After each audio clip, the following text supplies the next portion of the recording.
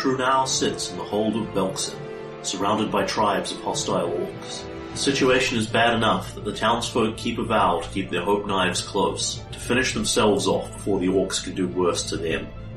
But now come evils worse than before, for trouble follows Trunau like crows.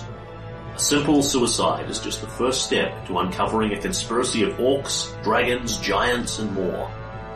Trunau's defenders will journey across the Mindspin Mountains, passing through fire and death till the lightning falls. Sugarfueled Gamers, in association with RPG MP3, present Giantslayer, a Pathfinder adventure path.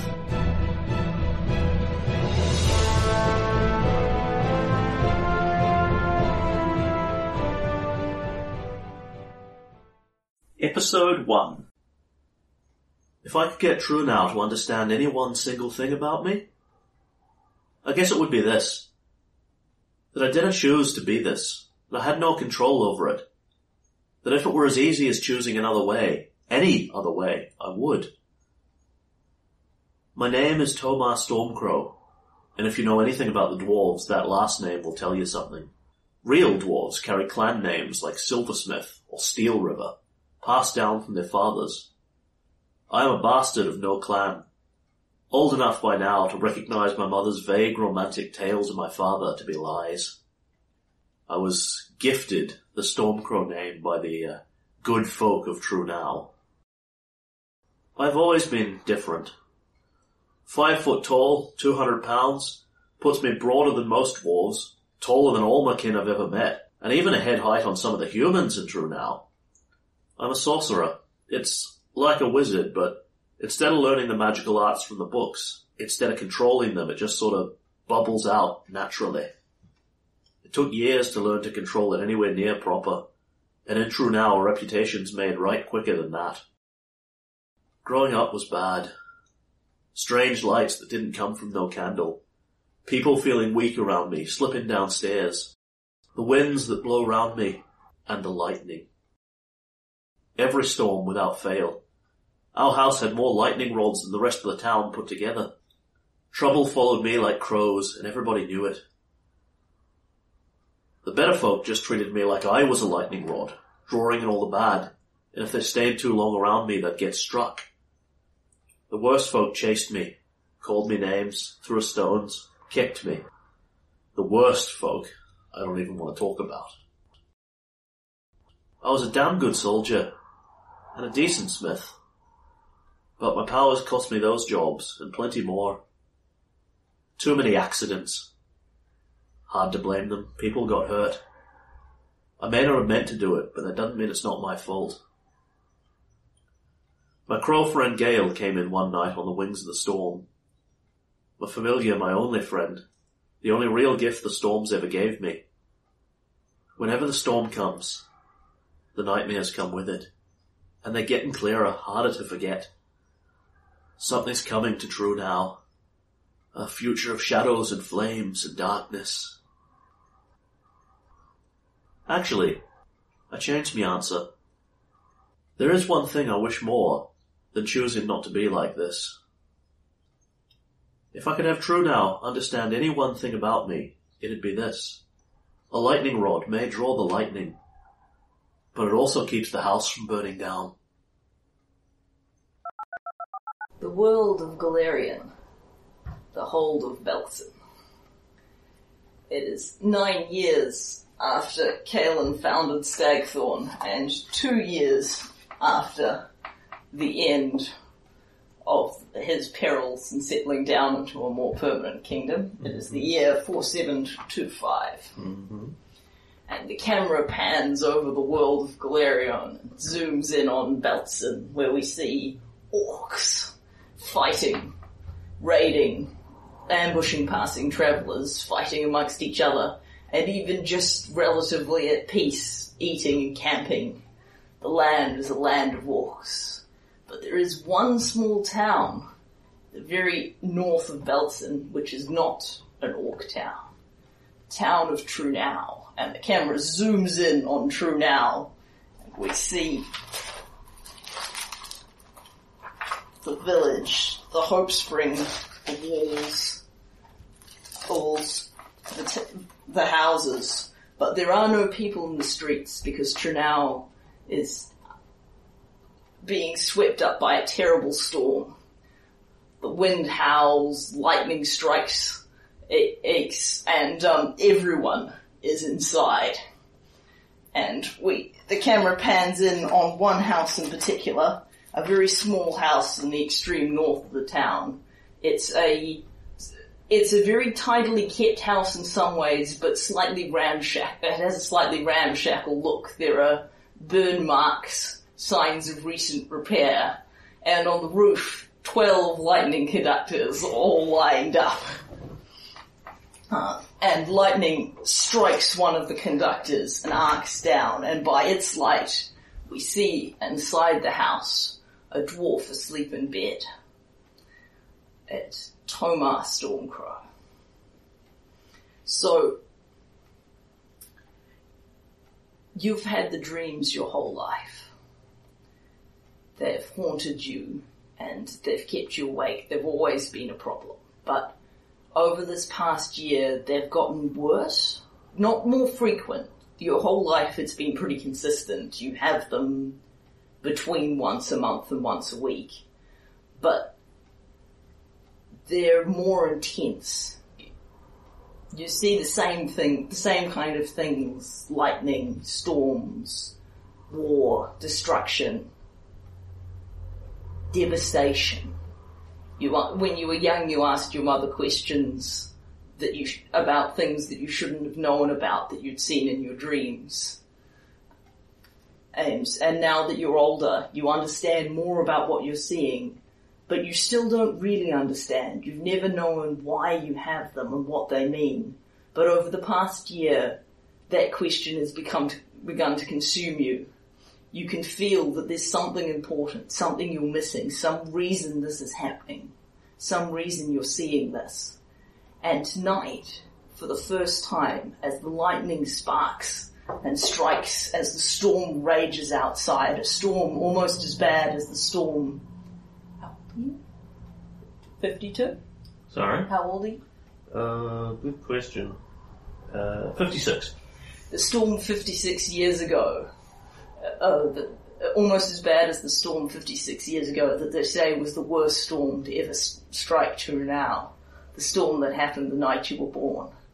As the storm rages and the power throbs in it, the lightning strikes, and you sit up in the bed and your eyes open, and for a moment you understand everything. You understand what's happening and why, who you are and why you're important, what's going on, and what you need to do to stop it. You understand everything. It all makes sense. And it's perfect, and it's beautiful, and it's what you've always wanted, and you can't hold on to it. It's too much. And as you try and hold on to it, it slips and shatters in your hands, and you're left with only shards and fragments. Things that happened in the past, things that are going to happen in the future, things that matter. And the camera flickers, and we see what Tomar sees. We see the past and the future. And it starts with 56 years ago. It starts with another storm. Mm-hmm. So, again, we see a storm raging. This one is even worse, and everyone is battered down in their houses, except one woman who's struggling through the storm, which is clearly too intense and no one should be out in it. She's struggling and she falls, she gets back up, and she's heading for one house in particular, and as she gets to the doorway, she bangs on the door. Bang, bang, bang, bang, bang, bang, bang. And no one answers. She bangs. She glances over the hill, and you can see that there's something burning off in the distance. Lightning strikes, aches a nearby lightning conductor, because most people have one. And she jumps, and it just continues to furiously bang on the door. And finally, someone comes down and opens the door and lets her in. And she comes inside, she's completely soaked to the skin, and she's a human woman, and there's another human woman who's come out to greet her, and dusts her down and gets a towel and wraps it around her shoulders, settles her in front of the fire and shuts the door very firmly. She says, Mary, what are you doing out here? I thought you would have stayed with your patient. Look at this weather. How could you be out in this weather? Why didn't you stay? The woman looks at her. I couldn't stay another night in that house, Hara. I wouldn't have got a wink of sleep, I know it. She sits down. What do you mean? Did she have the child? Aye, she did. Mary just kind of looks at her and she says, slowly, he was big. Too big. I nearly wasn't able to save her. Wouldn't have if it wasn't for the grace of Sherilyn that's on her. You know how it is with Lena. She's always had that blessing. It saved her life tonight. I hope she'll never regret living. The other one just looks at her. What do you mean? The child, he was born with a caul, hiding from the world, teeth and fingernails, and too big, bigger than any dwarf baby has a right to be. And look at this. Trunau's never known a storm this bad. And I saw there's a fire in the distance. I think it's outside the walls. I think it's the church.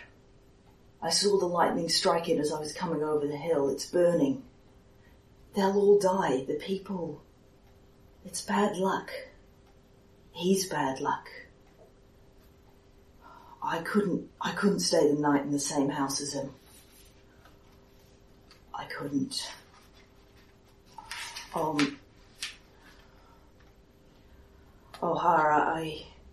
I had to save her. I had to save him. It's my job, it's what I do, but I wonder if we'll all pay for me saving his life tonight.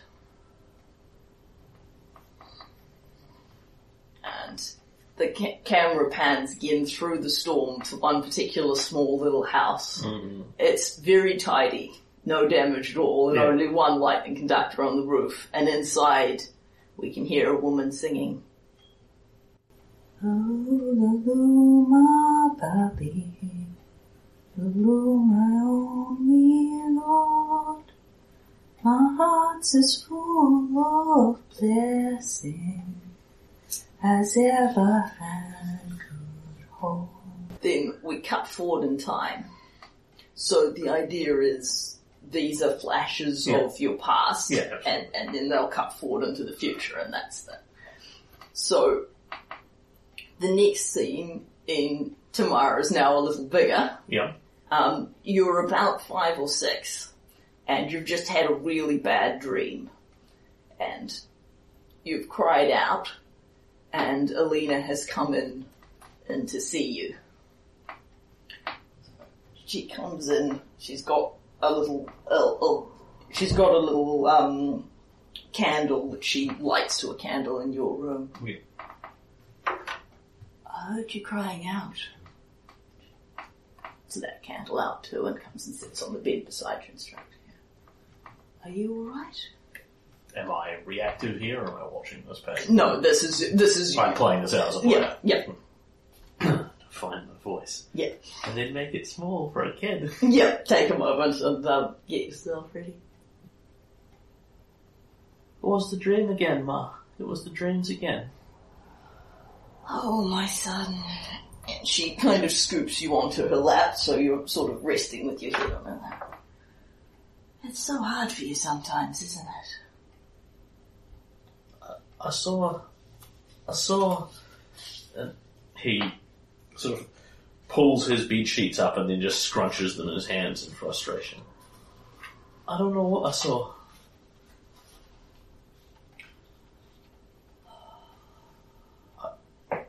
It's gonna stop soon, right, Ma?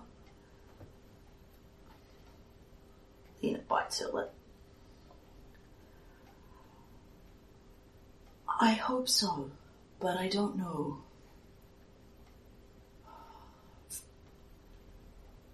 It's been a long time since I had any dreams, but from what I can remember, they do go away sometimes when you're bigger. I think that it might stop, but you're a very special boy. Your father was a very special man, and you have a great destiny, and I think maybe that's why you have the dreams. Maybe they'll make more sense when you're older. Maybe you'll be able to understand them better. Little Toma will sort of snuggle into her arms. Okay, Ma. Can you stay until I go back to sleep again? Of course. She sort of settles him down and then settles in next to him. The next scene's when Toma's about 10, so these are 10 in human equivalent. Yeah, human equivalent to 10. So you're out in the village proper, and there's a bunch of older kids around, or bigger kids anyway, although when you're a dwarf it's not hard to find bigger kids. Yeah. And they're you're in the centre of the group and they're shoving you around. So one of them's shoving you and then another one will come, sort of, you're in the centre and they're pushing. Stormcrow, bad luck. Why didn't you just get out of here? Why don't you go live with the orcs? He will fall and then get up with sort of smudges of dirt now on his cheeks. And at that point they fall back a bit and start just hipping mud at you. Yeah. Tomar will roar at them with a sort of vaguely incoherent, "Piss off!" in Dwarven. Yeah. And then just runs forward towards them and swings wildly at the biggest one there. Yeah. Who promptly gets you in a headlock. Yeah. And several more of them punch you and then they throw you to the ground. Yeah. And this might be making Tomar feel a bit angry. Yeah. Unquestioningly. Yeah. And at that point, something happens. So he falls over, looks up and glares at them. Do you want to define the something, or shall I define? I'm happy for you to do it. Okay. So at that point, something slips inside your head and you feel, you wish something bad would happen to all of them. And it does, as an unexpected hailstorm just comes across and it starts hailing out of a clear blue sky, and hailstones rain down, and they all scream and pretty much panic, and start fleeing. And the hail just kind of avalanches down in an area, in a circle where they were, and you're just left in this completely calm, clear area in the centre. And then, as they run off, and you can definitely hear one of them says, "I'm going to tell." I'm telling! I'm telling! And you're just sitting there watching the hail.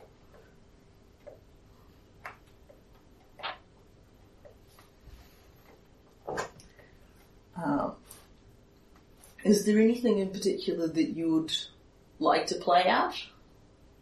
No. I'm good. Cool. I'm perfectly happy with what you're doing. Cool. So, we now jump forward quite a bit in time. Tomar is, a young man, a human equivalent of sort of early to mid-20s. Yeah. And, you're sitting at a table across from, a man that you know. This is Roderick Graff. He's the, one of the patrol captains of Trunau. Yep. And, you're in the Trunau militia. And he's just kind of come in and taken a seat. You've been doing your militia service, and it was going well for a while, but recently, not so well.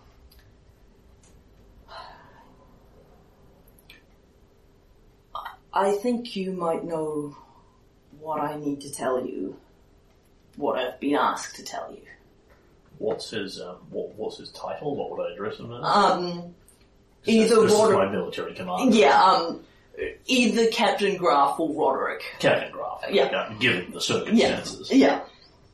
So I can give you a little recap of what's just recently been happening. Sure. So, your military service started out pretty well. People said you had a gift. You've been fighting well. But as things frequently do, it started to go a bit downhill. People started to say that you were bad luck. There were accidents on duty. And a couple of people really started to have it in for you. And, have been sort of discreetly bullying you behind the scenes. Yeah. And, one of them, you've heard, has just slipped and broken his leg. One of the most notorious anti-Tomar people has just recently broken his leg.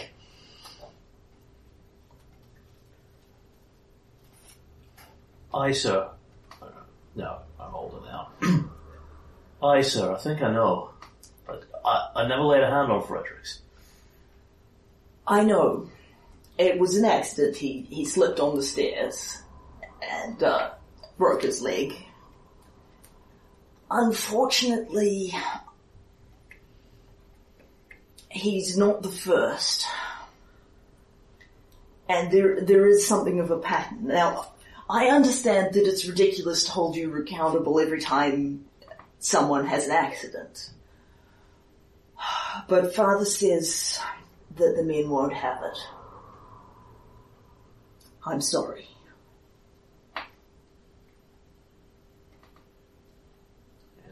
Tamar will sort of visibly take a breath, close his eyes, and just calm himself at this. And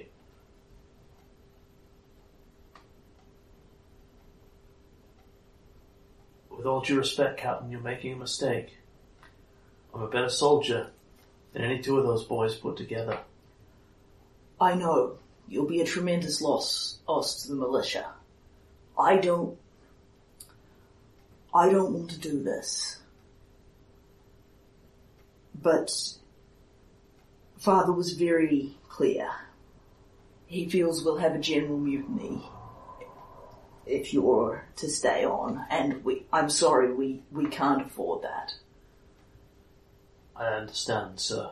The greater needs of the troops, the greater need of the troop, and of the true now militia comes first. I appreciate your understanding, particularly under these circumstances. You'll be kept on to the end of the month and discharged with full pay and no prejudice. You've more than done your compulsory service. I've spoken to the men personally, and we'll keep this as quiet as we can. I know that there's prejudice against you in the town, and I don't want this to add to it. Is there nothing else we can... This is what I want to do with my life, sir. Defend Trunhal. I can be more than just another face on the wall serving out my mandatory service. I wanted to stay. Again, he sort of breathes, settles himself. But I understand that unit cohesion is important, sir. The others don't care for what happens around me. Can't blame them for that. I'm afraid not. I'm sorry, Tamar. You're a great soldier. I'm sorry. And that's... Yeah. He holds out a hand. And Tamara's just going to wait for half a moment too long and then shake it. Yeah. That we close scene there. In fact, we would then have, shake his hand. Permission to leave, sir. Of course. Walk out with, trying to keep a calm face, walk around the corner, and then just turn around as soon as I'm round a corner alone and just punch the wall as hard as I can. Ah! Again, every damn time. Ah! So lose it in private. Yeah. And we have, Tom is about a good few years older now. This is coming up on the present. Yeah. And, you are sitting in a, small all smithy, the smithy of Clamour, across from Sarah, the Shawante half-orc blacksmith. Yep. And the two of you are just sitting at the table, looking around the smithy, and there are clear signs that there's been a recent fire. Yeah. Some stuff in the smithy has burned, and it's clearly been put out, and it's all under control now. Yeah. And, but it's clearly going to take some time to repair. I'm sorry. I'm sorry. I don't know what happened. I quenched the iron just like you taught me, but the water just got hotter and hotter. It boiled over until it was all evaporated. Didn't take more than half a minute.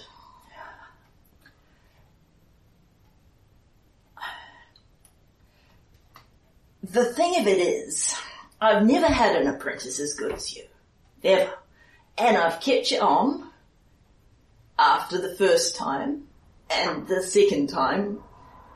But this place is made of wood. This whole damn town's made of wood, for that matter, and I'm not too far away from several other houses, and one of these times it's going to catch big, not like this one, and I'm sorry. I don't know. Have you ever thought of going up to Janderhof? They smith in, big stone forges. That's what you need. A stone forge. Nothing to burn. I can't leave my mother. Trunau's home. Well, Trunau's where I live. I'm sorry. I've never had an apprentice as good as you, but I just can't take the risk. I understand. I breathes again. I hear that you're sorry. And then sort of mutter slightly under my breath in Dwarven, everyone's always sorry. Yeah. Whether or not she speaks Dwarven. Yeah.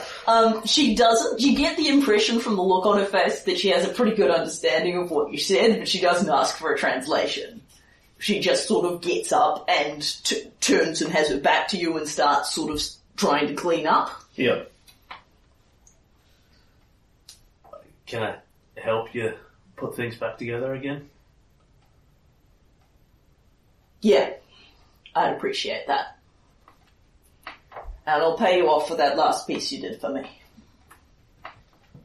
And I'll move over and pick up like one of the loose planks where it's fallen. And as I do so, it's just going to snap in two. Yeah. And he looks at it, puts it back down on the ground, and maybe I'd better just leave you with this. Aye, maybe that'd be best. And she just kind of the silence is awkward. Yeah. And he will look awkwardly around, stroke the beard, slightly turn, exit stage left, pursued by burning blacksmithy. And at that point, you know that these things happen. You remember these things, Yeah. except the very first one. Obviously. But you sense that the reason that you're seeing them again is because they matter. They're important somehow. Mm. And you see other things that you haven't seen before, or that you've only seen in your dreams. But you know that all of this is important. All of this means something. You see plains overlooked by mountains. It is a battlefield long past, with bones scattered here and there. The old rusted weapon stands up in the ground, and a few crows and ravens still peck hopefully at carcasses which clearly have no more flesh to give. Your vantage rises up in the air, and you see the plain spread out before you, and the mountains rising beside it, and the valleys and hills beyond the mountains. As far as you can see, all is empty, barren, and desolate. Aside from the crows and ravens, you see no other signs of life. You hear a voice singing. It sounds important somehow, like something you need to know, but you can't quite make out the words. A group of dark figures dressed in leather armor slip quietly through the night, long blades at their sides. They approach a small building and one of them points the others to surround it.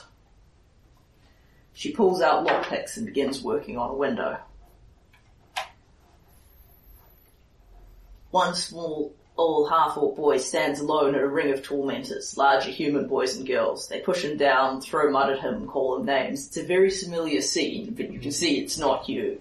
Whenever he tries to break free, they shove him back in. Finally, they throw him down in the mud, hit him a few times, and leave him there. He pulls himself up, wiping the blood from his nose. Someday you all pay for this. I'll make you pay. An enormous giantess dances around her bedroom dressed in a white gown. She has large, lush red hair, and as she dances, she pulls the petals off the daisy she holds in one large hand. He loves me not. You enter a dark tent with 2 braziers burning inside. A dark-robed figure raises a hand in welcome. So you come at last. I have waited long. A very quiet woman's voice, weak and almost a whisper. My dearest love, I pray you protection and grace, strength and beauty. Your guardians will watch over you as you go, where I cannot follow. You hear a horn blowing and see a massive doorway set into a hillside. 2 stone urn doors are slowly pushed open and something terrible emerges. In life she was a giant, but she lives no longer, and cold consumes you as she emerges from her tomb.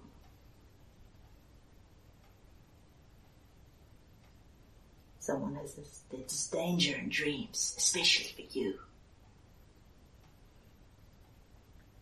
The giantess is flung on her bed, arms and legs akimbo, sobbing inconsolably. A wisp of smoke trickles from the chimney of a stone cottage. Its front door has been bashed inwards. Loud crashing noises come from within, and you can hear the sound of a baby crying. A group of giants herd terrified dwarven captives at the point of their spears into a dark cave. One of them speaks up. Now we need to decide, slaves or dinner. He laughs cruelly at one terrified man. For you, everything is over. From deeper within the cave, one voice speaks up calmly. No, it's over for you. You are looking down into a huge valley. Below you can see hundreds of giants. There are giant families preparing meals, a huge fighting pit where you can see multiple battles taking place, and giants trudging along a dirt road, bringing surprise to a huge stone building that towers over the valley. At your ear, someone whistles.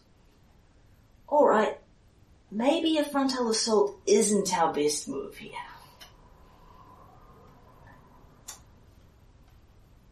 A burly half-orc man shoves you hard on the chest. If I agree to take you, you all have to work and work hard. I've got no time for dead weight.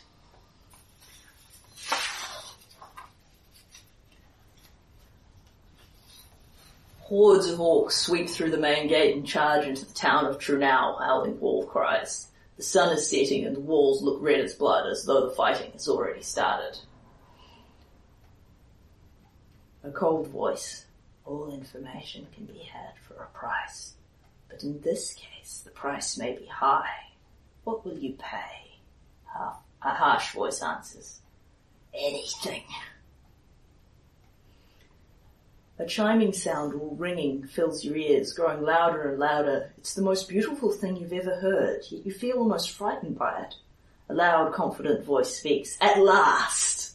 You feel a sudden cold chill in your stomach. It's too late now.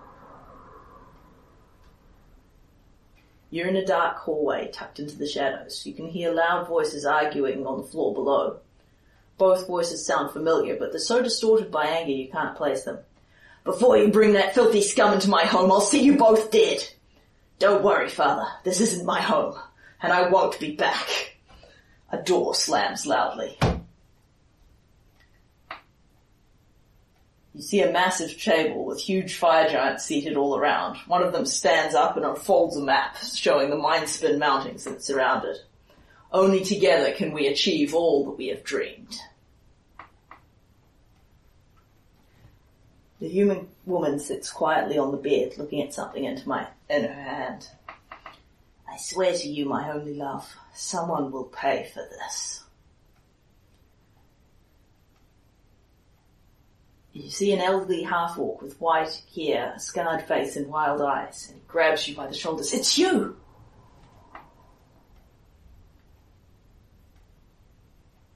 12 candles stand in a row on the stone floor. The first 2 are lit, the rest unlit. A voice whispers, I will light each pair in turn, but you must return before the last burns out, or you cannot return at all.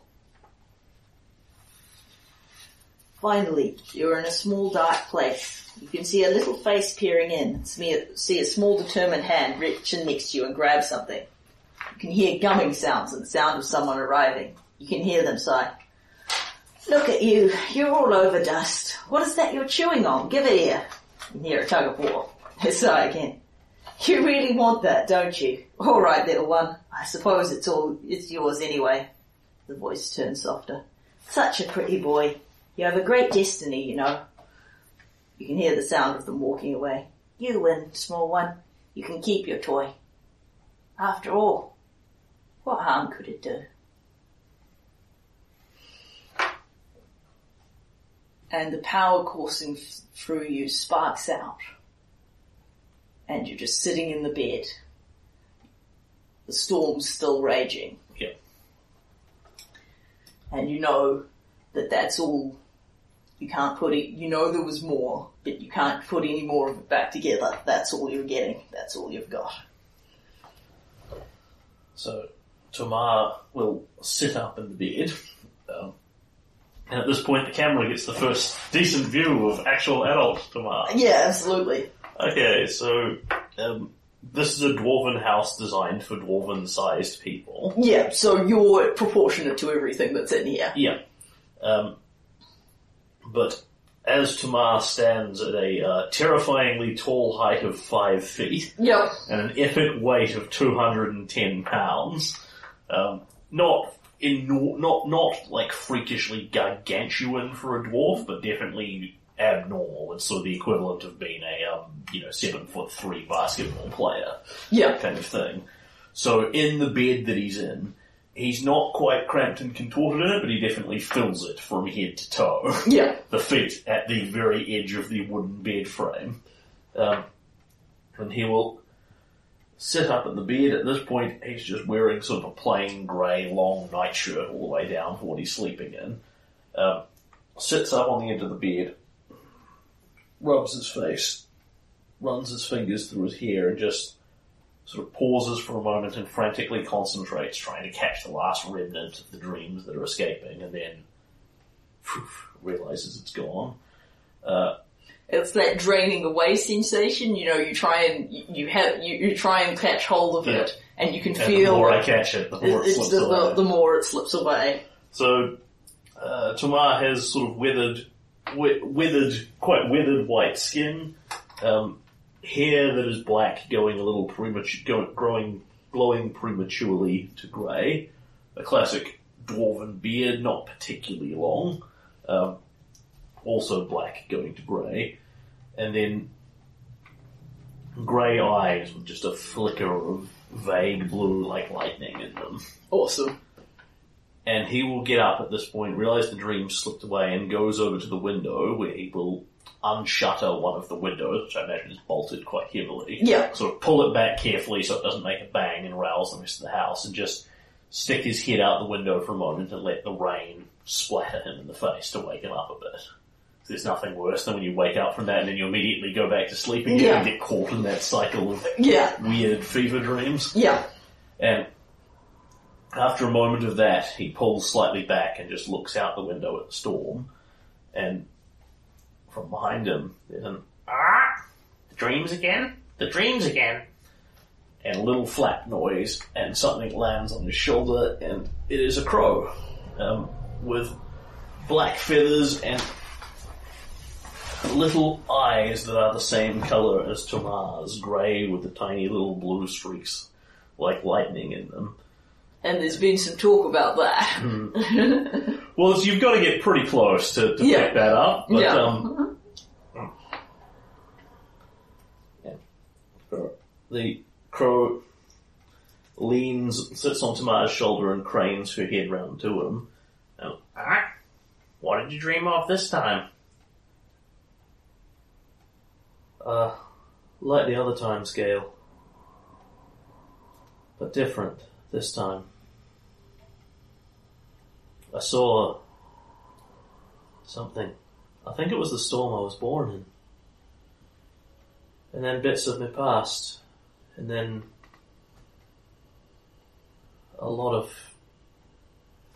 He grasps at the thin air. Pieces. Images. Giants, violence. Dark places, candles. I don't know. I think I may have seen Katreza, the old half-orc from up at the sanctuary. Maybe. It's slipping away. Most of it was probably just the same. And he stares out into the storm for a long moment. Lightning. And the end of all things.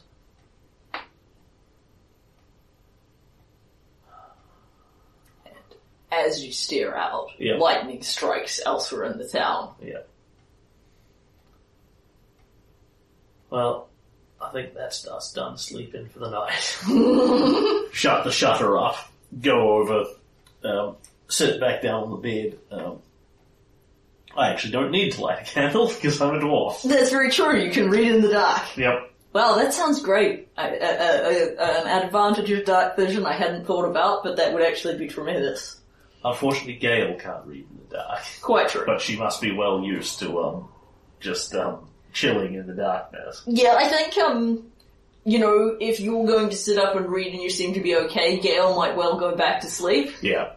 So next to Tamara's bed, he's basically got the wooden bed frame. Yeah. And then just a wooden, effectively just a wooden pole that has been hammered into the side of it. Yeah. That's just literally a little roost that she just flies back over, sits down on, tucks her head back in under her, tucks her beak back under her wing. Well, some of us are going to get some sleep. If you're going to read most of the night again. Just so I calm myself. Just so I'm organised. Heard it before. I don't think crows snore. No, but I think, that's the sound of it. I think they probably hum or trill in their chests a little bit. They make little sleepy bird noises. I mean, Gale only partly resembles a normal crow anyway. Yeah. Because she's expressly a magical beast at this point, as opposed to actually an animal.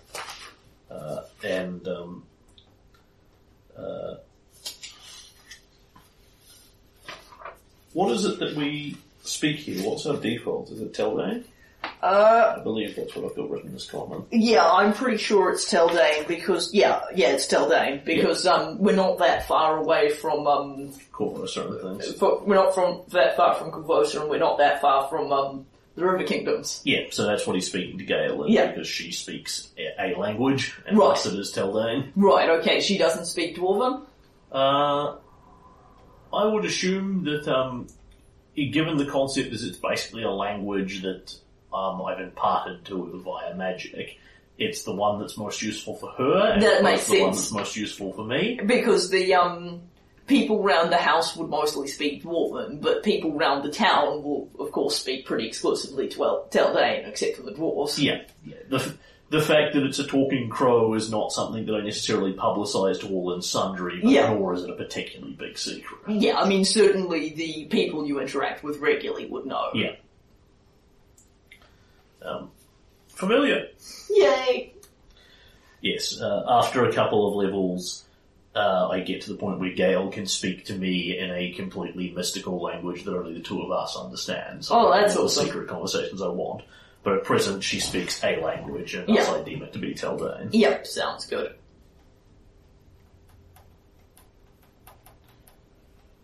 And she has a whopping 6 intelligence. Yep.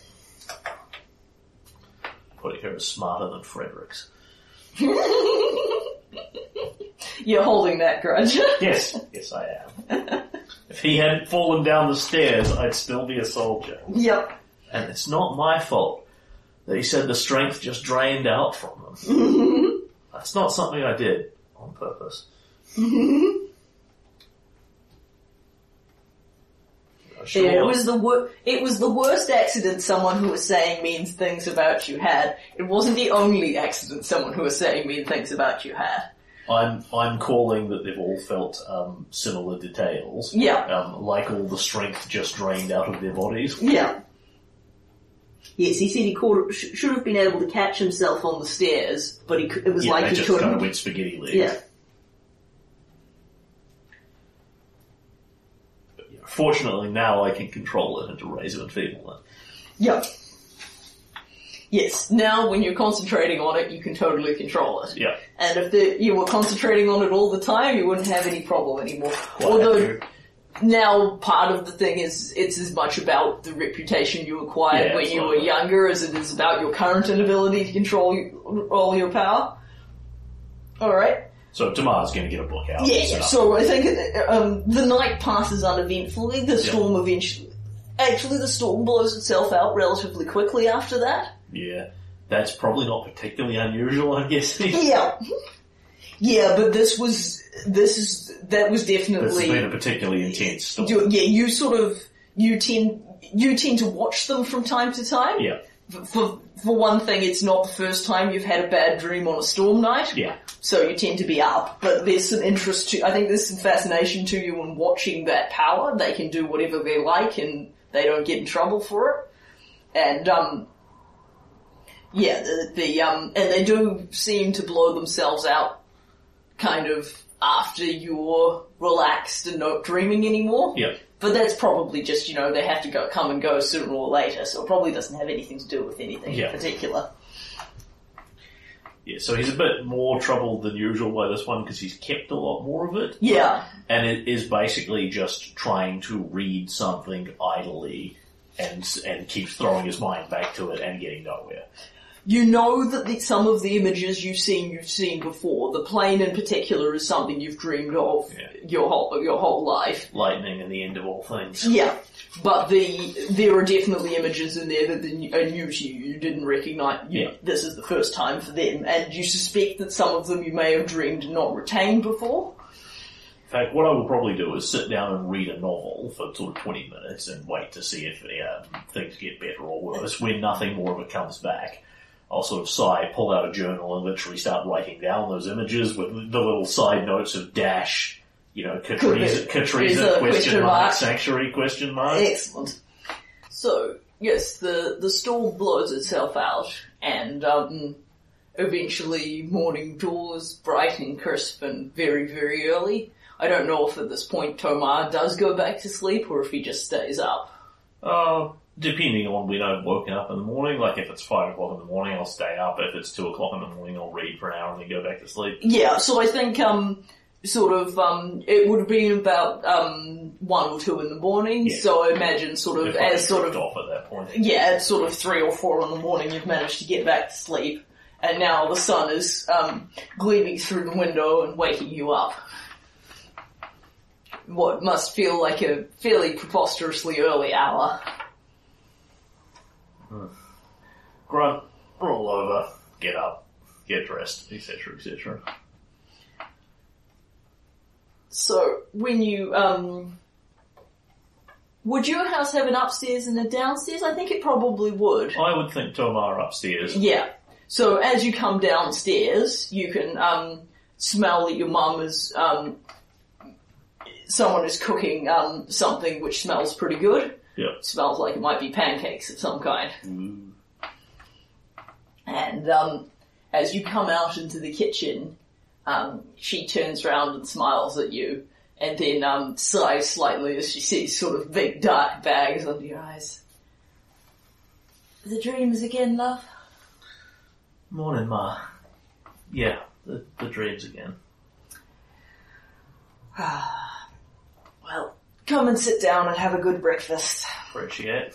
And she will dish you up some pancakes. So, and the camera pans over at Lena Hearthfire. Lena Hearthfire is gorgeous. She is incredibly beautiful by dwarven standards to the point that she's noteworthily beautiful by human standards. She catches the eye in a room, and there aren't a ton of dwarves in town, but passing dwarven travellers or wanderers who've come through here are pretty much always struck by her. Yeah. She has beautiful golden hair, blue eyes, she's curvy, she's gorgeous. Obviously you're not attracted to her. Tamara ignores this, my mum is not hot. Yeah. But it's something, it's the thing that people catches the eye first. She's kind, loving and caring and just generally a pretty great person. Yeah. She's very popular within the village, which has been a considerable asset to you over your life because nobody wants to see Alina go. And she is like you, she has magical gifts that she doesn't entirely control, but hers are of divine origin. The theory is that she's one of the chosen of Shaylin. She has natural healing, the capacity to heal with a touch to an extent. She's never had any clerical training. There aren't a lot of devotees of Shaylin in the town. Yeah. But it certainly seems like she has that potential. She's a weaver and a seamstress in a small way. It's her occupation is that she makes clothes and repairs other people's clothes. And she gives away her healing power for free to people who need it. But she tends not to give it all away. She tends to reserve some in case of trouble. Yeah. And certainly one of the things she reserves it for is if Tamara is ever hurt and injured, which has been known to happen from time to time. So that's her, and she dishes you up a big plate of, I think dwarven pancakes would be pretty, big, fat, wholemeal sort of things. I'm seeing like those big ones that are like 4 or 5 centimeters thick. Yeah, that'd be about it. It's partly like eating a cake as well. And they have, I think probably some kind of honey to go on them. Yep. Honey and berries to go on them because maple syrup would be something that's relatively hard to come by. And Tamar just kind of routinely gets out a little side plate, puts it there, cuts off, maybe an eighth of a pancake and puts it there, and Gale hops off her shoulder. Pancakes. Takes a good while for a crow to eat an eighth of a dwarven pancake. But there's, in the background of this, there's a little meticulous as she pecks away at the plate. And a small whirlwind rushes into the room, revealing itself to be a very small gnome riding a wolf. And Pella rushes into the room, jumps off Wolf, looks around and smiles at you both. "Oh, pancakes! I thought there might be pancakes, and I thought, not that I don't love rabbit stew, but I thought I could come over here and have pancakes. Can I have some pancakes?"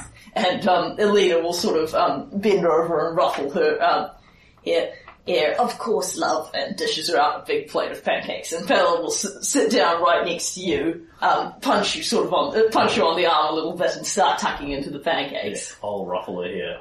It's like as well. "You're almost too late this morning, sis. I nearly got it all the way into my mouth." "Well, I won't eat yours. I'll eat mine. Unless, there's some that you don't want, and then maybe... Here, Gail, have some pancake. Have some more pancake." "I love you. I love you. You can be bought. I have no shame about it."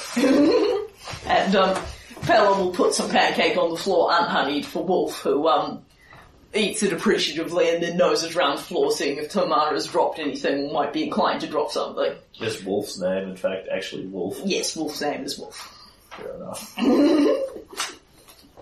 Tamara has no stones to throw. Yeah. It's,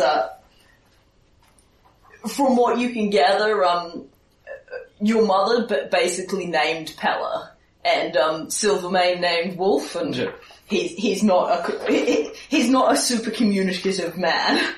So we have the camera sees Pella Wolfrider, who is, let's just find her actual character sheet. Here we go.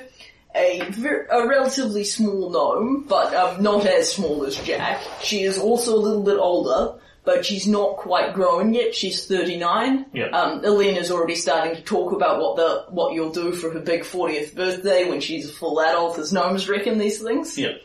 She's got dark green hair and brown eyes, and is relatively good at. She sort of she wears quite green and brown sort of clothes with some little purples. She wears clothes that let her blend quite easily into the forest.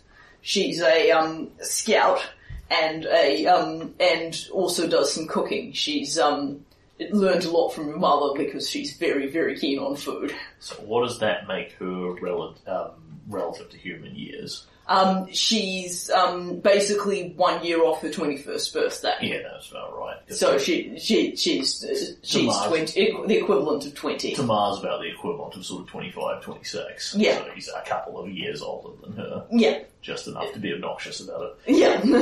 Well, in terms of human years, yes. you were relatively old when she was born and when she was found. So basically, from what you know, Silvermane is of course the silent elf who keeps watch over the Hope Spring. Yeah. And one day he turned up in town and he had a small gnome girl and a wolf cub with him.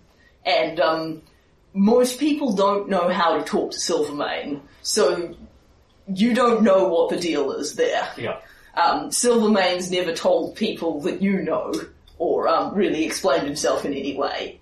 But he basically began raising the child, and she kind of roamed around the village, and people watched out for her or didn't. And Silvermane has taught her quite a lot of things. You know, because she's a druid, that she's learned that from Silvermane. Yeah. But as she got older, it became clear that she could use love and mothering and pancakes and someone who actually spoke, languages other than whatever it is that Silvermane may or may not speak. And your mother...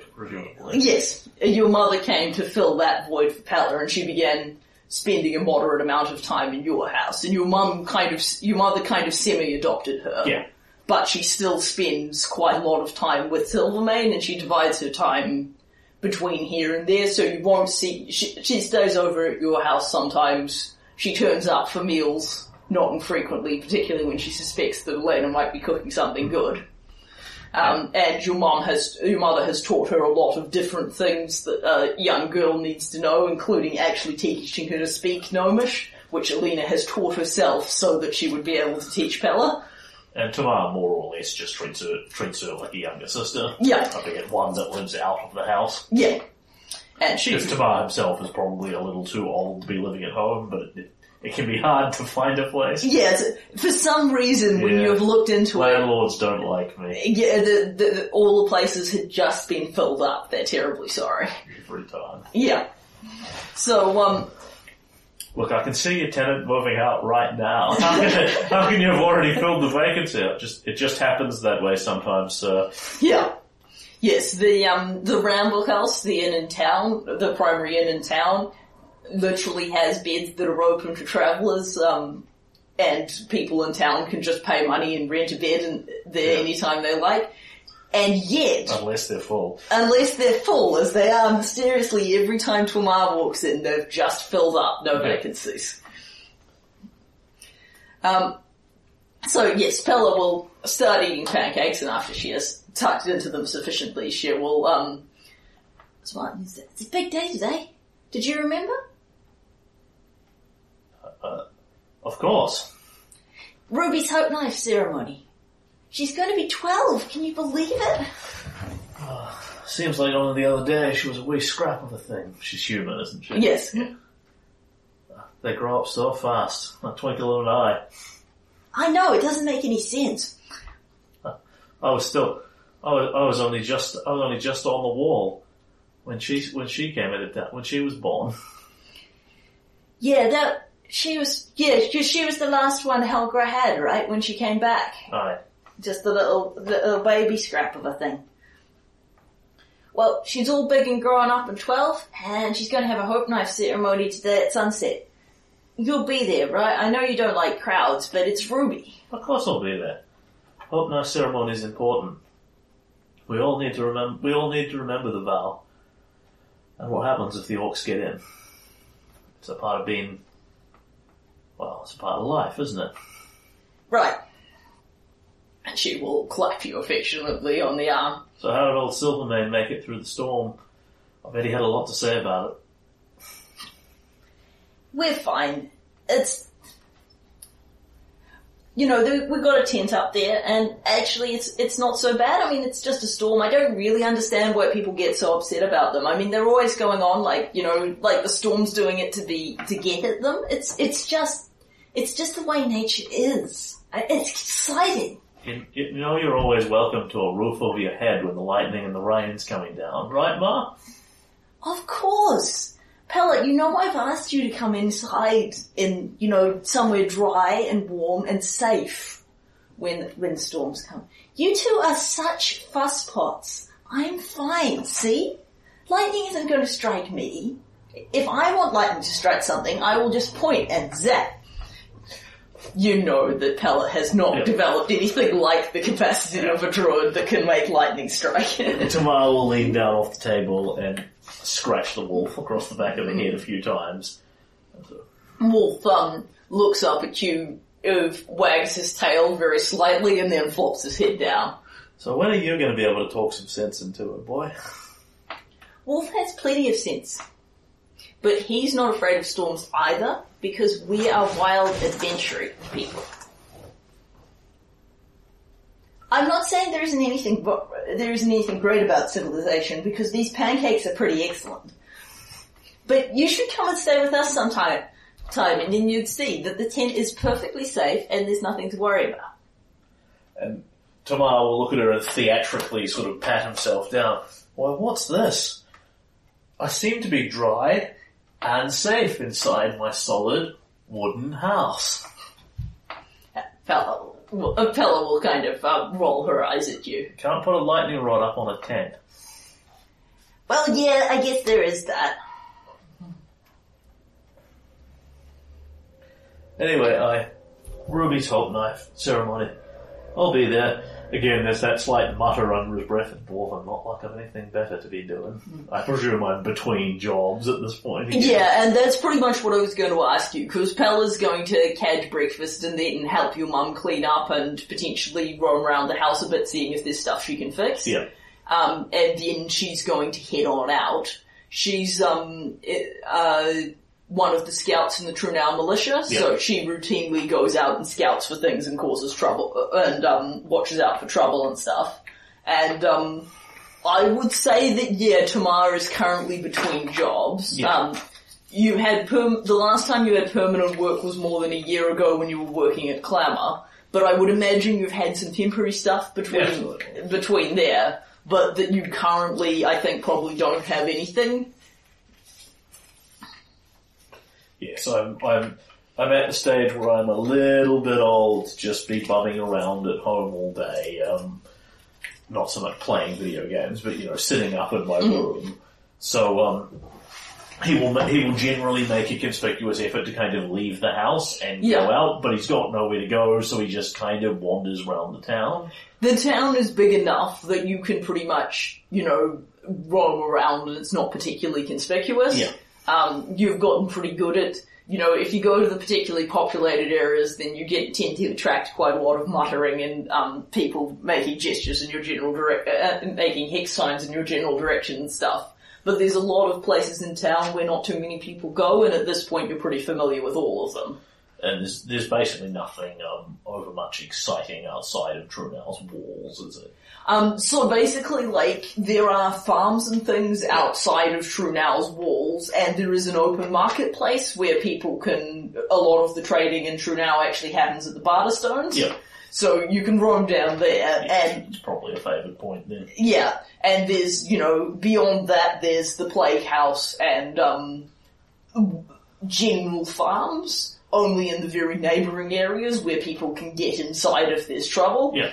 But, Trunau does need to eat, and so basically the law is that anybody who lives outside the walls has to pay a regular fee to have a place to sleep if they have to stay inside the walls. But one of the things that scouts do is try and make certain that they can get warning to the people in the event that there is, say, a massive orc attack. I imagine Elena is not exactly particularly wealthy. No. She has enough, she gets by. Comfortably lower class to middle class. Yeah, comfortably lower class. I think probably, she would give you more money to make it easier for you to get by, but I would imagine that that's not something that Tamara is comfortable with. He'll take it periodically and reluctantly, and mostly in the ilk of, I'll go out and, go to the market and get us this for dinner. And while I'm there, I'll get myself some stuff. Yeah, and I think, you help out around the house and make a contribution. And Elena has said several times, and has really stopped saying at this point, that you make enough of a contribution, and she's perfectly happy to have you there.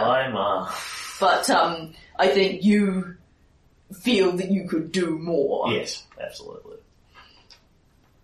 And so you've gone out of your way to avoid relying on her and be able to support yourself. But there have been times when things have been extremely tight. Yeah. Yes, I imagine I'm kind of the equivalent, the modern day equivalent, sort of an unemployed university student. I've still got stuff to do in theory, but also I'm just hanging around home a bit too much, but it's all good. And it's also, you've had periods in your life where you've had more regular employment. Because I think you've had a number of jobs, haven't you? Yeah. In addition to the militia and working at the smithy. Yes, I've done the militia, I've done the smithy, I've done bits in the alchemy store. Probably one of them would be like seasonal farm labour, doing the harvests and that sort of thing. Yeah, they're actually pretty glad to have you. The thing is, the number of people that the farms are pretty quiet and pretty safe. You haven't had a lot of accidents out there.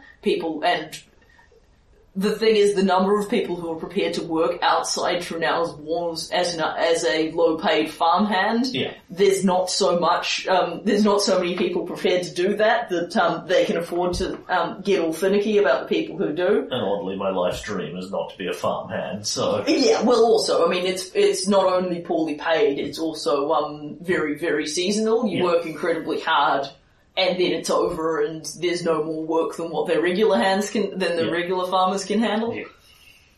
Yeah, but he's not exactly bending over backwards to try and get himself a regular job as a regular farmhand. No.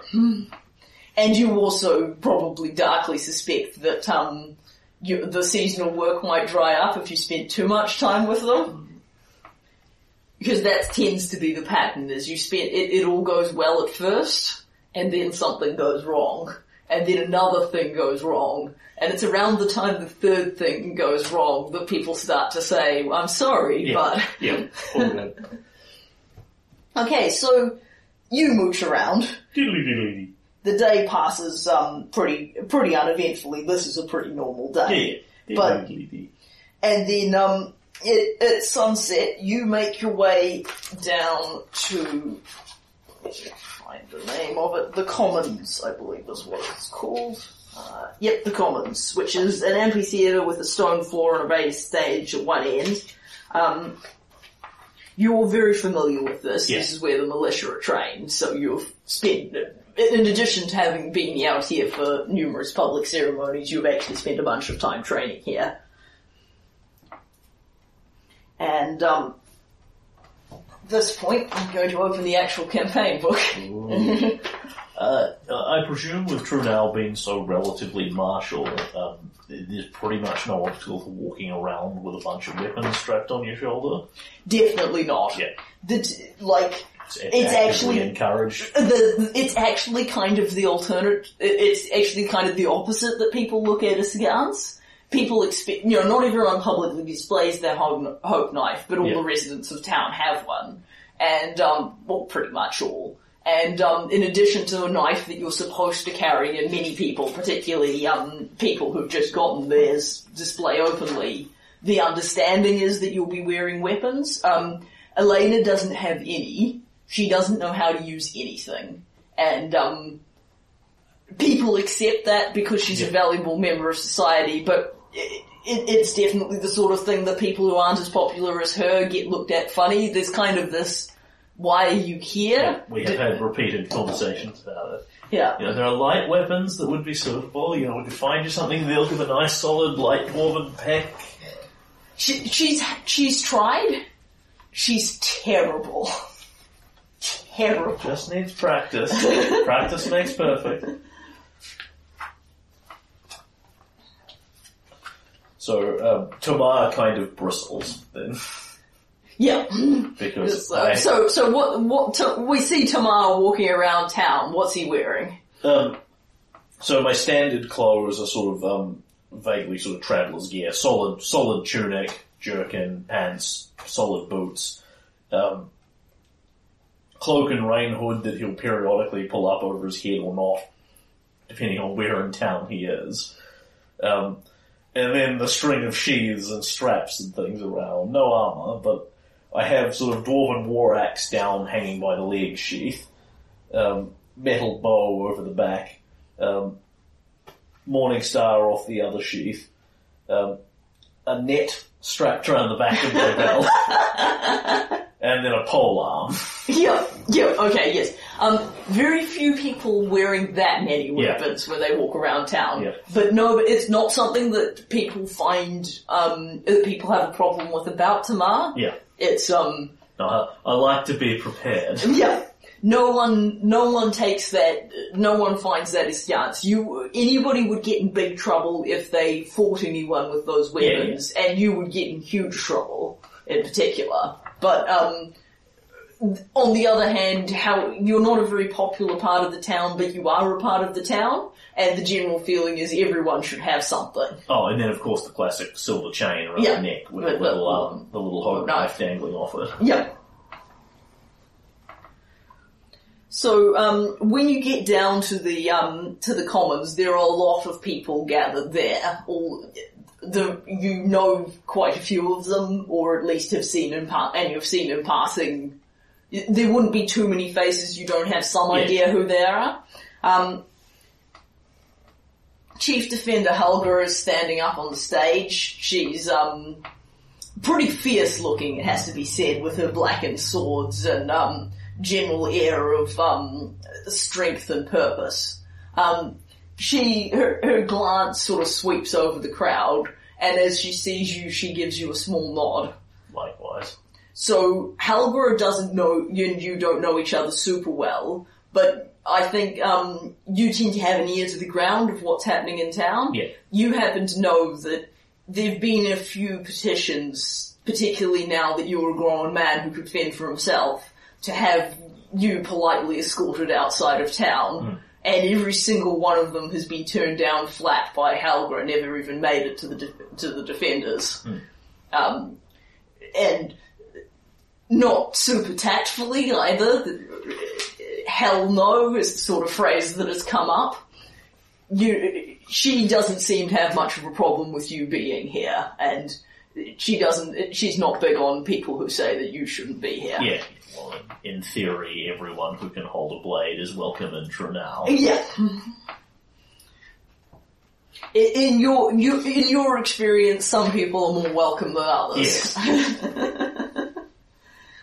Yes.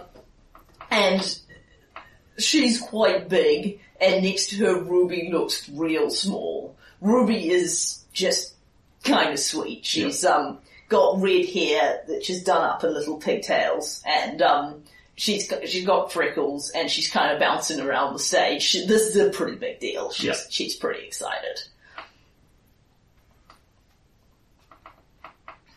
So as you're kind of standing in the crowd, Pella has pointedly come and is standing next to you, and you've got a little bit of you've got your own little private space in the crowd because people have kind of edged away from you, and there've been some mutters. You've definitely heard "Stormcrow, Stormcrow, Stormcrow" as you've come up to stand there. Roll my eyes and pretend I can't hear it. Yeah. And, but you can hear the conversations going on around you, and you can pick up a rumour. Ooh. So, have a look at that rumour list. I get rheumatism. Mm-hmm.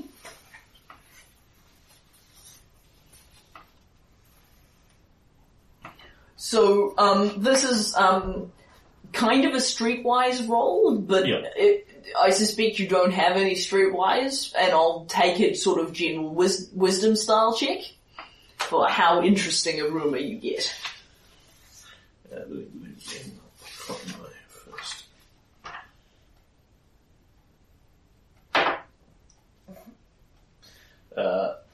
So if it's streetwise, that's 3.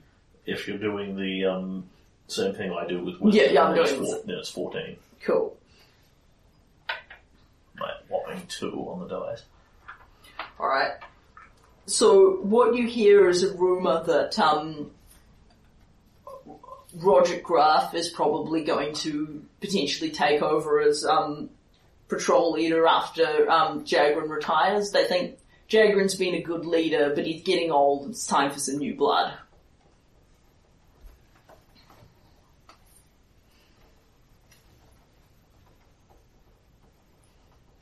It's not particularly startling information. You weren't standing in the right place in the crowd. Yeah.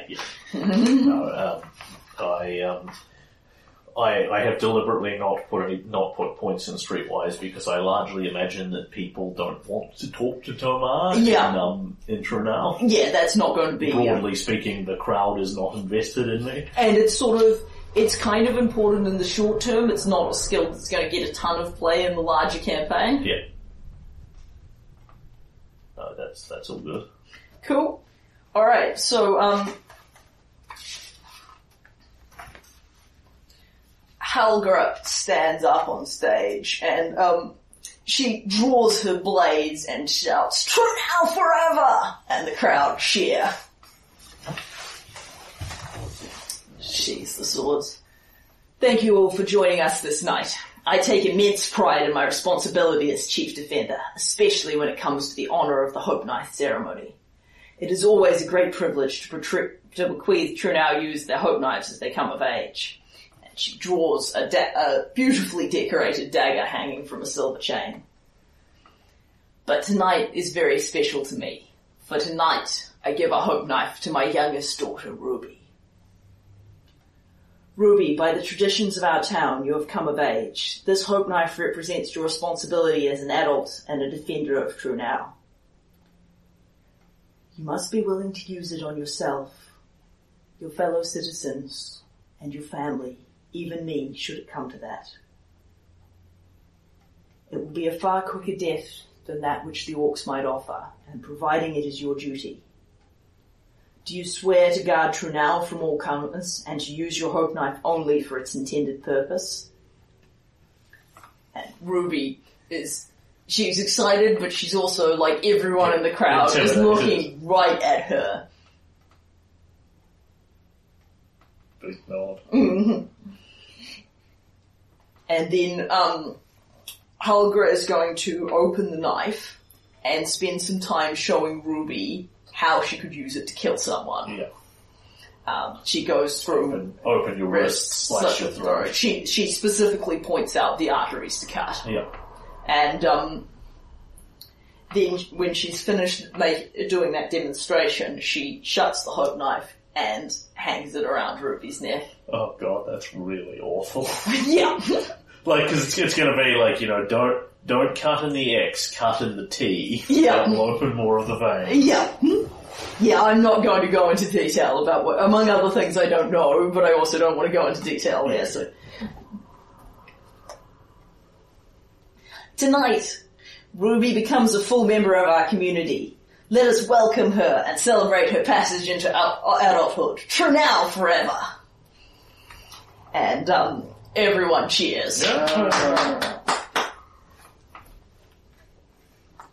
And, at this point, Helga looks around and, Roderick and Cursed Graf shoulder up on stage. So, I think, you of course know Roderick and Cursed. They are the sons of Drager and Graf, patrol captains in Trunau, and extremely popular within the town. Yeah. They're pretty well known and pretty well liked, and you have spent some time, fighting with them both and just kind of hanging out with them both. Yeah, accomplished soldiers. Yeah. You, I think, probably haven't seen a lot of them since you left the militia. No. I would imagine that you've probably kind of been staying away. It's like in passing, because Yeah. there's not enough people in town to not meet people in passing, but I certainly Tamar would have made an active effort to not go hang out anywhere around the militia, because it's just too much of a... It's kind of the standing there and looking at the thing you can't have and going, sigh. So I'm going to go into a little bit more about what you know about the Graf. So Jagrin Graf is a grizzled, incredibly tough veteran who's widely reputed to not have smiled in the last 12 years. He's not a happy, cheerful, ill chirpy kind of guy. He's a big, fierce, tough soldier, and since his wife was taken by orcs, he's not been a barrel of laughs precisely. Yeah. He doesn't take any shit from anybody. He's pretty tough, he's pretty fierce, and he's not a fun guy to be around. There are some very quiet jokes that he must be a bit baffled about what to make about his sons. Roderick and Kirst are very well liked and very talented militia captains, but they're also quite artistic, and there's certainly been some jokes that Jagrin, that's not really where Jagrin's coming from. Yeah. The traveler, jokes about the travelling peddler that met his wife one night. Yeah, that sort of thing, yeah.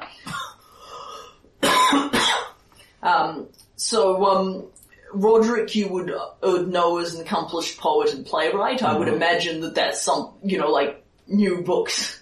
That's something that you would probably actually be relatively interested in. Yeah. Kirst is a musician and very much the quieter of the two. Roderick has the big name in the family. Kirst tends to hang back in the shadows a bit more. Yeah. But I would imagine you've probably actually been to one or two of their plays and seen some of the stuff that they've done. Absolutely. So that's the context that you have for these guys. Cool beans. So they come up on the stage and they're holding a really long rope, and Roderick will smile at everyone, and then he will sort of actually kind of kneel down next to Ruby and say to her, as a new citizen of True Now, it's time for you to show everyone how strong you are. It's time for you to see if you can beat me and my brother in a tug of war. But it doesn't seem quite fair for you to do it all alone. Ruby, this is an important decision. Who do you want to back you up? And Ruby's gonna look around and her eyes are gonna scan the crowd again. She's looking for, she needs some strong people, she needs some tough people, she needs some people she knows she can count on. And her eyes go to that little corner with the very big, with the little invisible bubble around it. Yeah. and he'll, a few moments too late, sort of pull the hood of his cloak over his head again. Oh god. Tomar and Pella, says Ruby. And there's some mutters, but they're real quiet and they die away entirely when Helga's gaze intersects like a meat axe in the direction of anyone who might be thinking of disapproving of this choice. Yeah. She's like, Tamar, Pella, will you come up on the stage and back up my daughter? Aye. True Now, all the citizens of True Now stand together. He says and comes up on the stage and will also stare out at the crowd. Yeah. People generally are failing to make eye contact with you at this time. And Pella will grin and run right up to Ruby and say, Wolf will help too. Alright, and you are going to have a tug of war. Maybe next time, pick a race that doesn't have racial strength penalties. Yeah, Pella is quite strong for a tiny gnome. Yeah. Alright, so now what I need is a battle map, some PCs, and some string. Cool. This is a classic strength check, not a house ruled strength check. Because it's a challenge thing. Yeah. So what we're doing is adding up everyone's combined strength modifiers. Yep. And then rolling to see how each team's doing. Sure. So, it is a contest. Yep. With push and pull. Mm-hmm.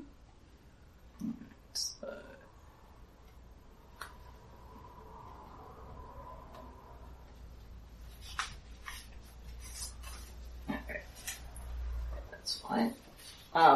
So what is Tomar bringing to the table? 12 strength. Cool. Alright.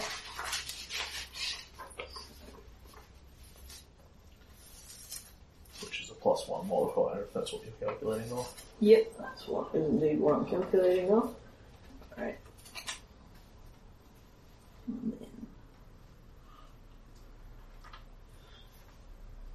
Cool.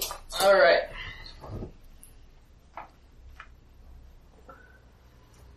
Okay, so everybody grabs hold of the rope. Rupee grabs it with both tiny little arms and hangs on grimly. Tomar holds the rope. Plants his dwarven feet. Yeah, and looks like a bulwark. You're definitely getting the sense that you're an important part of this particular team.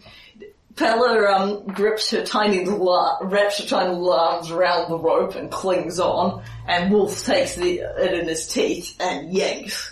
And on the other side, your two burly, full-grown human opponents grab the rope and yank hard. Give me a d20 roll. Aye, but as a dwarf, I'm sturdy. Yes, I have my dwarven... You're sturdy and difficult to tow.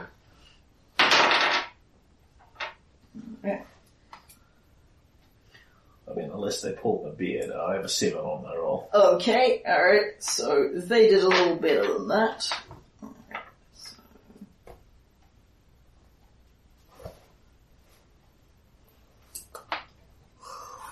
Alright, yep, so the rope, they pull you... Let's see how we're going to do this. So... what I need is a middle line. If you're looking for a way to illustrate it, what you probably want is a line in the middle. Cool. So, they pull you 10 feet this way. Yep.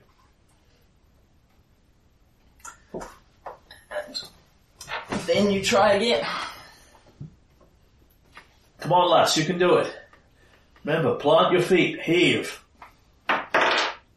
Heave. Oh, that's a 16 on the dice. Oh, that's a nice result. Alright. Yep. And actually this time, like, you weren't taken, they had a good solid pull, and you weren't quite as firmly planted as you could have been, but now you really dig in, and they just can't tow you. You're too heavy and too planted, and your team very slowly, but firmly, hauls it back, and you regain all the ground you lost. It comes back to the center line. And another roll.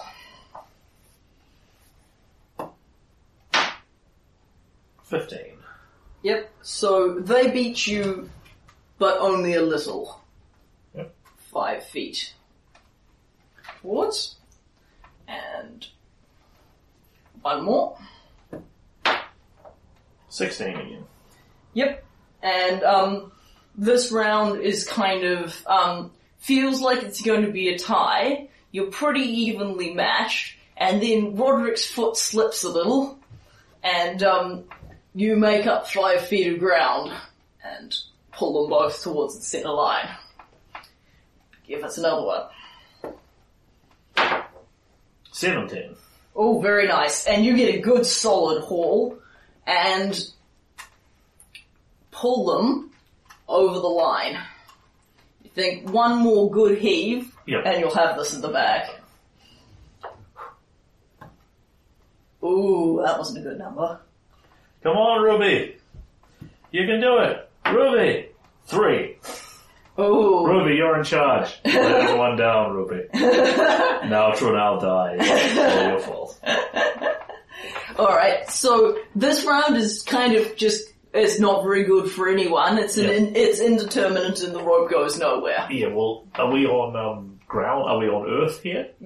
You're on the stage, so you've not got, there's not much gripping to be done. It's mostly about main strength. Yeah, no, I'm just thinking if it's been a storm last night. Then Yeah, the stage might be a little wet.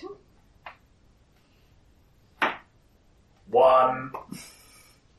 And again, another indeterminate round. 5.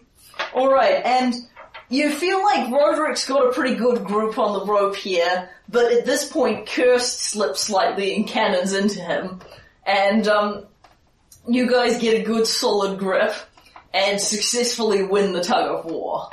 You feel a little bit like that might have been given to you. He dived, didn't he? Yeah.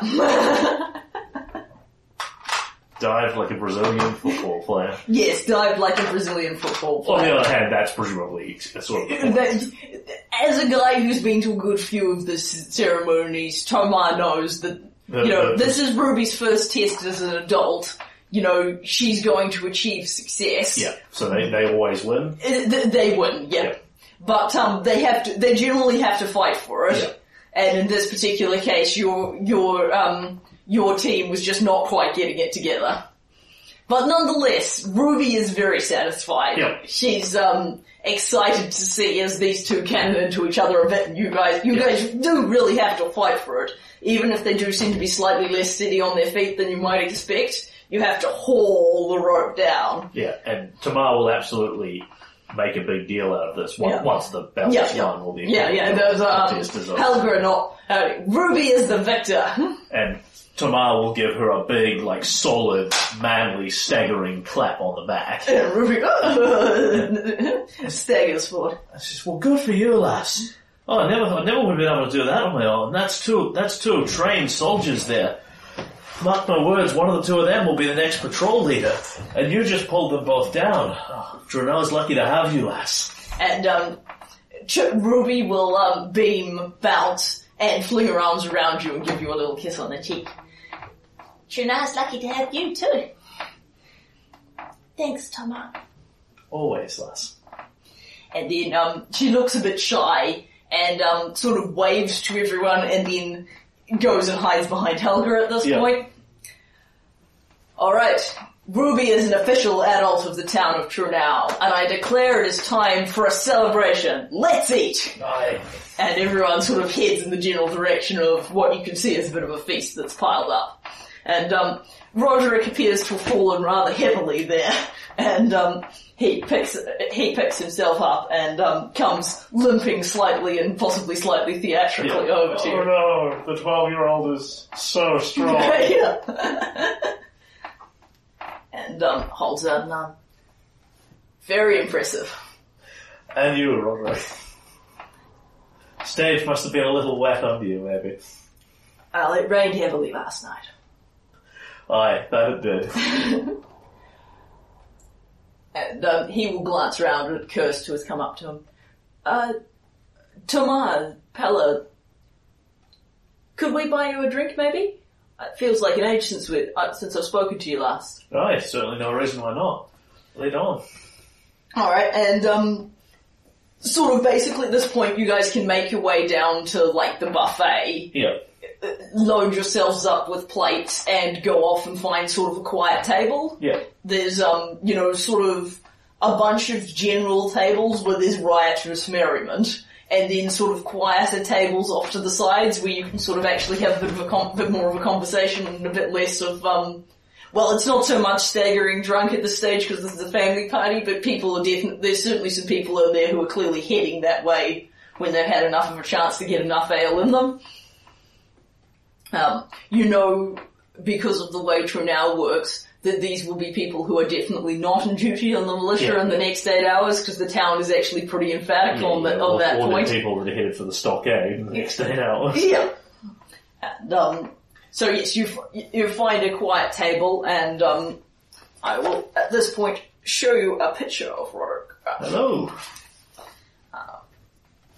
He's dreamy. Mm-hmm. Yeah, he's handsome, yeah, sure. Popular. If you're into humans. Yeah. And, males. Yeah. And, we'll sit down at the table. People start tucking into their food. Pella is particularly enthusiastic on this point. And, she's put a plate for Wolf down, and you can easily have, some little, there's some meat here, there's quite a lot of meat here, there's some stuff that Gale will definitely find palatable. Yeah, part of Tamar's fitting in is he feeds Gale fairly publicly at home. He doesn't do it when we're out and about. That makes sense. The bird just kind of sits on my shoulder, or indeed, if she gets sufficiently pissed off, takes off and goes flying. Alright, well, Gale's definitely eyeing the, eyeing the food. No. No. So, how have things been? It sort of trails off and shrugs slightly. It is what it is. Harvest season's come and gone again. Work's a little thin on the ground this time of year. I hear good things about you anyway, if word on the streets to be believed. And Roderick will grin slightly and say, what did you think of my latest poem? I think I'm going to take some kind of a wisdom check here to perceive the, what do you think? That's an 18. Yeah, I think that would, that will get you, this is pretty well known in the town. I don't know if you would, Roderick's latest poem was called The Other Side of Contempt. It's, really, really tanked. It's, been a tremendous flop as far as sales are concerned. Yeah. It's about a, young half-orc whose, orc mother was killed when human raiders overtook his settlement. It's, not something that anyone in town particularly wanted to read, and Roderick's star had definitely slid a little bit when he published it. Yeah. I thought there was talent in it, but I think you're pitching to the wrong crowd here. That would certainly appear to be the case, yes. I mean, And, Kirst sighs loudly and slightly theatrically at his side. I mean, you'd probably find more of a receptive audience for that sort of thing in the halls of Beltson if you could get the animals to sit still long enough to listen. No offense, Wolf. Yes, that seems to be the prevailing view. And, Kirst mutters something into his ale, which sounds very much like told you. I suppose as an artist, says Tamar with the air of someone who is not remotely an artist, you have to experiment with new things, but sometimes you just find out some things are a bad idea. Tamar's got very little sympathy for this. The orcs are basically monsters to him. Yeah, and I think, give me a sense motive check. That will do comfortably. 28. Oh, nice. Alright, I'll give you, so what you can read, Roderick respects you for speaking your mind, but that's not the reaction he was hoping for. Yeah. He's definitely still, this meant a lot to him, and, he's pretty gutted about how people are taking it. Kirst has an expression, which, he's endeavouring to repress as far as he can, but, you're not bad on social nuance, and you're picking up. Kirst's with you, 100%. Go Tomar. Tomar's the man. Tomar's saying it, telling it like it is. Like I say, Roderick, there's talent in the meter and the meter and the style. It's just the content. Yeah. Well, I couldn't square it with myself not to write what I felt, but I understand where you're coming from. You have always spoke your mind. I respect that about you. It's better if people are going to have a negative opinion that they say it to your face. Well, that's certainly one way of looking at it. I suppose after a long enough time of hearing negative opinions to your face, you'll probably end up getting a bit sick of it. And Roderick looks... Twitch. Yeah, Roderick looks down. Sorry, wasn't thinking. No problem.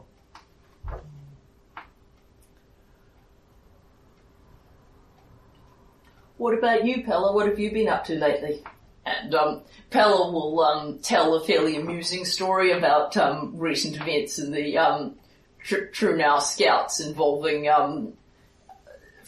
finding a very small group of orcs and scaring them off with some kind of like wolf howls and various practical jokes and intimidating this. They basically several of the scouts followed these orcs and intimidated so much they decided that this particular patch of the woods was haunted and lit out with no gear to speak of.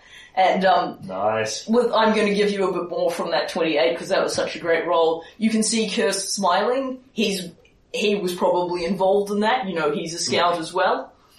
Roderick's much more the straight battle kind of guy, but Kirst, like Pella, is quiet and sneaky. Yeah.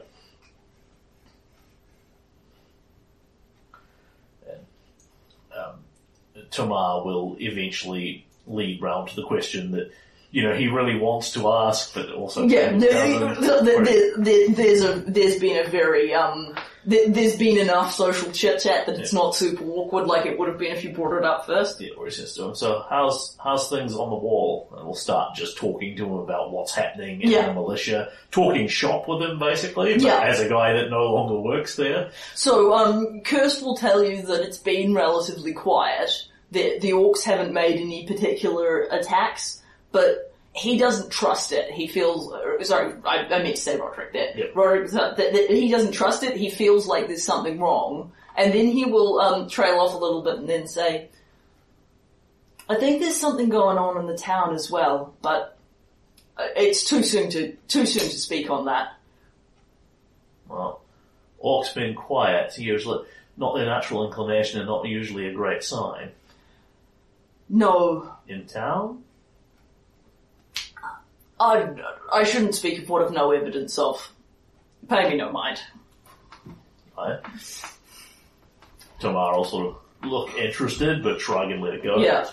And the conversation kind of goes on a bit. I think Roderick will ask you some questions about what you've been reading lately. Yeah. And, the conversation kind of heads in a very vaguely bookish direction for a while, because the three of you are probably some of Trinow's more voracious readers, and it's not something that it's not something you have a lot of company in.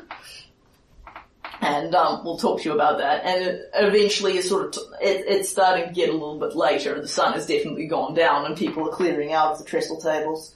And Roderick's going to get up and he puts an arm round Kirst's shoulder. Good night, little brother. I'm headed for bed. And Kirst looks slightly sad and nods. Good night. And he will trade armclasps with you. It's good to see you two again. You too, boys.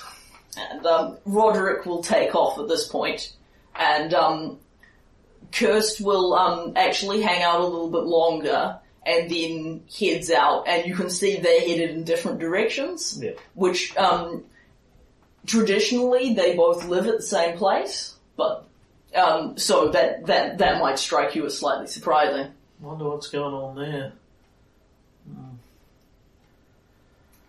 I suppose it's Jagrin's retirement. Only one of them could be a patrol captain, presumably. There's a patrol captain? Yeah, there are several patrol captains. There's one patrol leader. Patrol leader, that's what it was. Yeah, Jagrin is patrol leader. He's on the Council of Defenders. Yeah. He's one of the people that really truly runs True now. There's not many people above him.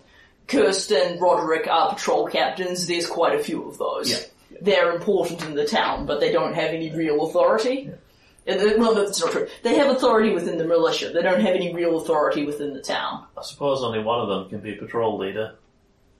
Hard thing for him to pick, but he's probably on the right side of it. Roderick's a little stiff at times, but he knows what he's about. I don't think Kirst would ever want to be a patrol leader.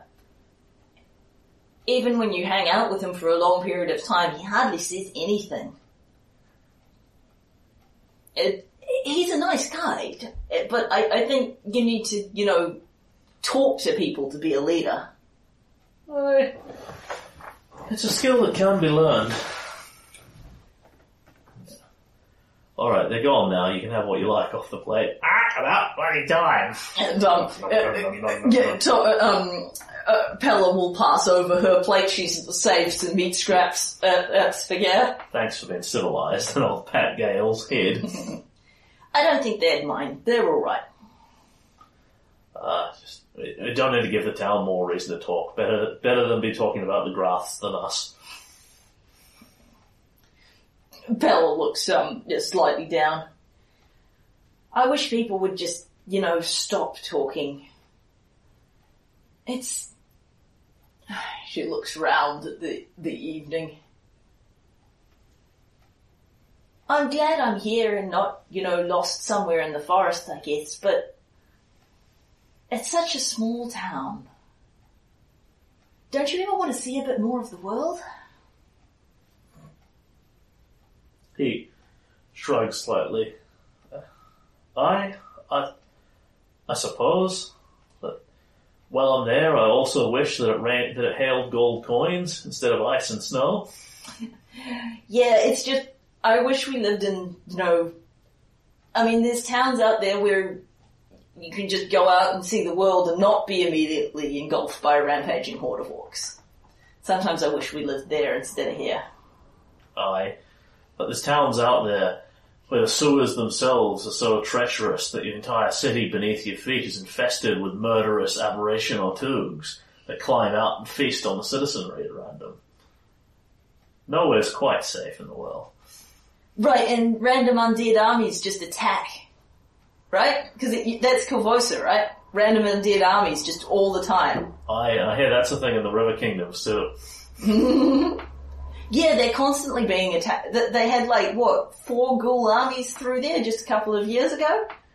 Yeah, you're right. It could be worse. I mean, we know how to deal with orcs. Alright.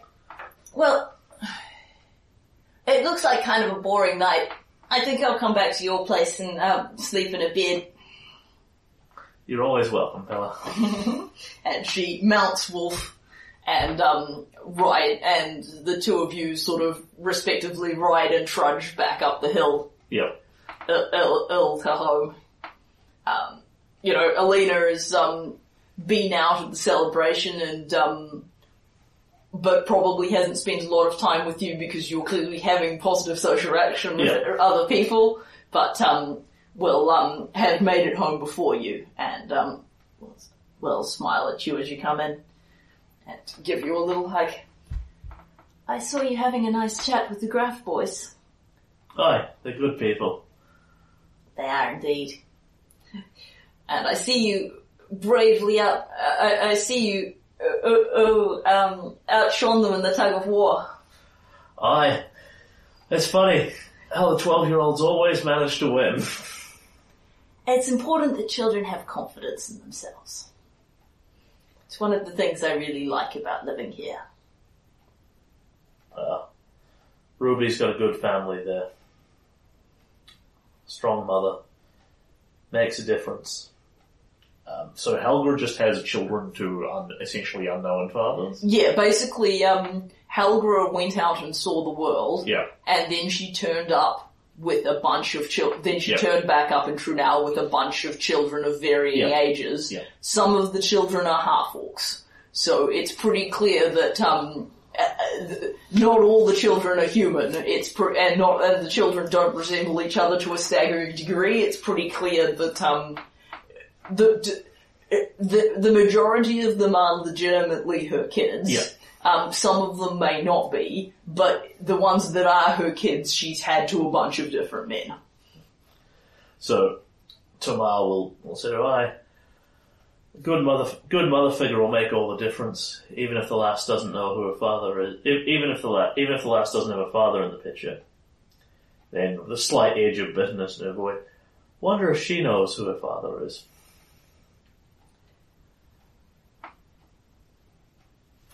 And Elena will come and sit down next to you and put a hand on your shoulder.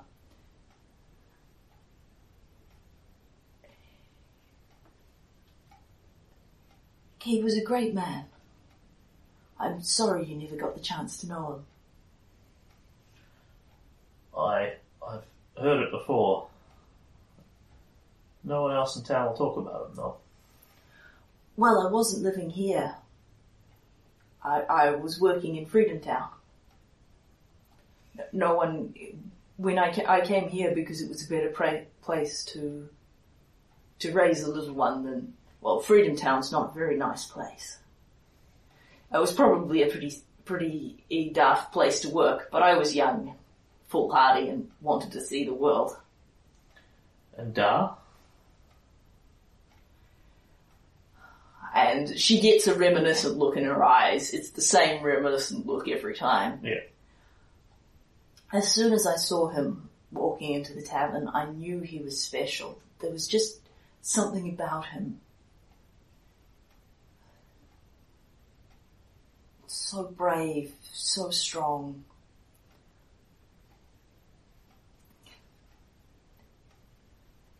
He looked right at me and it was like he knew me, like we shared something. We spent all our time together as much as we could. I mean, I had to work, of course, and he was busy too, asking questions in the town and working on his important mission. He only told me a very little about it. I'm sorry, if I'd known I would have asked him more, but somehow we never found the time. We were always talking about so many things. About our dreams, our hopes. He had a great destiny. That was why he left. If he'd known about you, I know he would have stayed. But by the time I found out that I was pregnant, he'd gone on. He's out there somewhere, making the world a better place. I know it. Aye. And again, there's that, mutters under his breath in Dwarven, sure, it's a great mission. More important, family. Elena I'm not necessarily trying to be heard, but nor is Tamara incredibly subtle. You've noticed in the past that Elena seems to miss this entirely, and she misses it again. She just doesn't react in any way to that. Yeah. And, I know life's hard sometimes for you. I know it hasn't been easy, but you do have a great destiny, and one day it'll all make sense. And she pats you on the shoulder and heads on out, gets ready for bed. Give her good night, Ma. Yeah, give her a kiss, give her a hug. Sit down at the table. I don't suppose that'd be today. I don't suppose that'd be tomorrow, though, would it? It certainly wasn't today.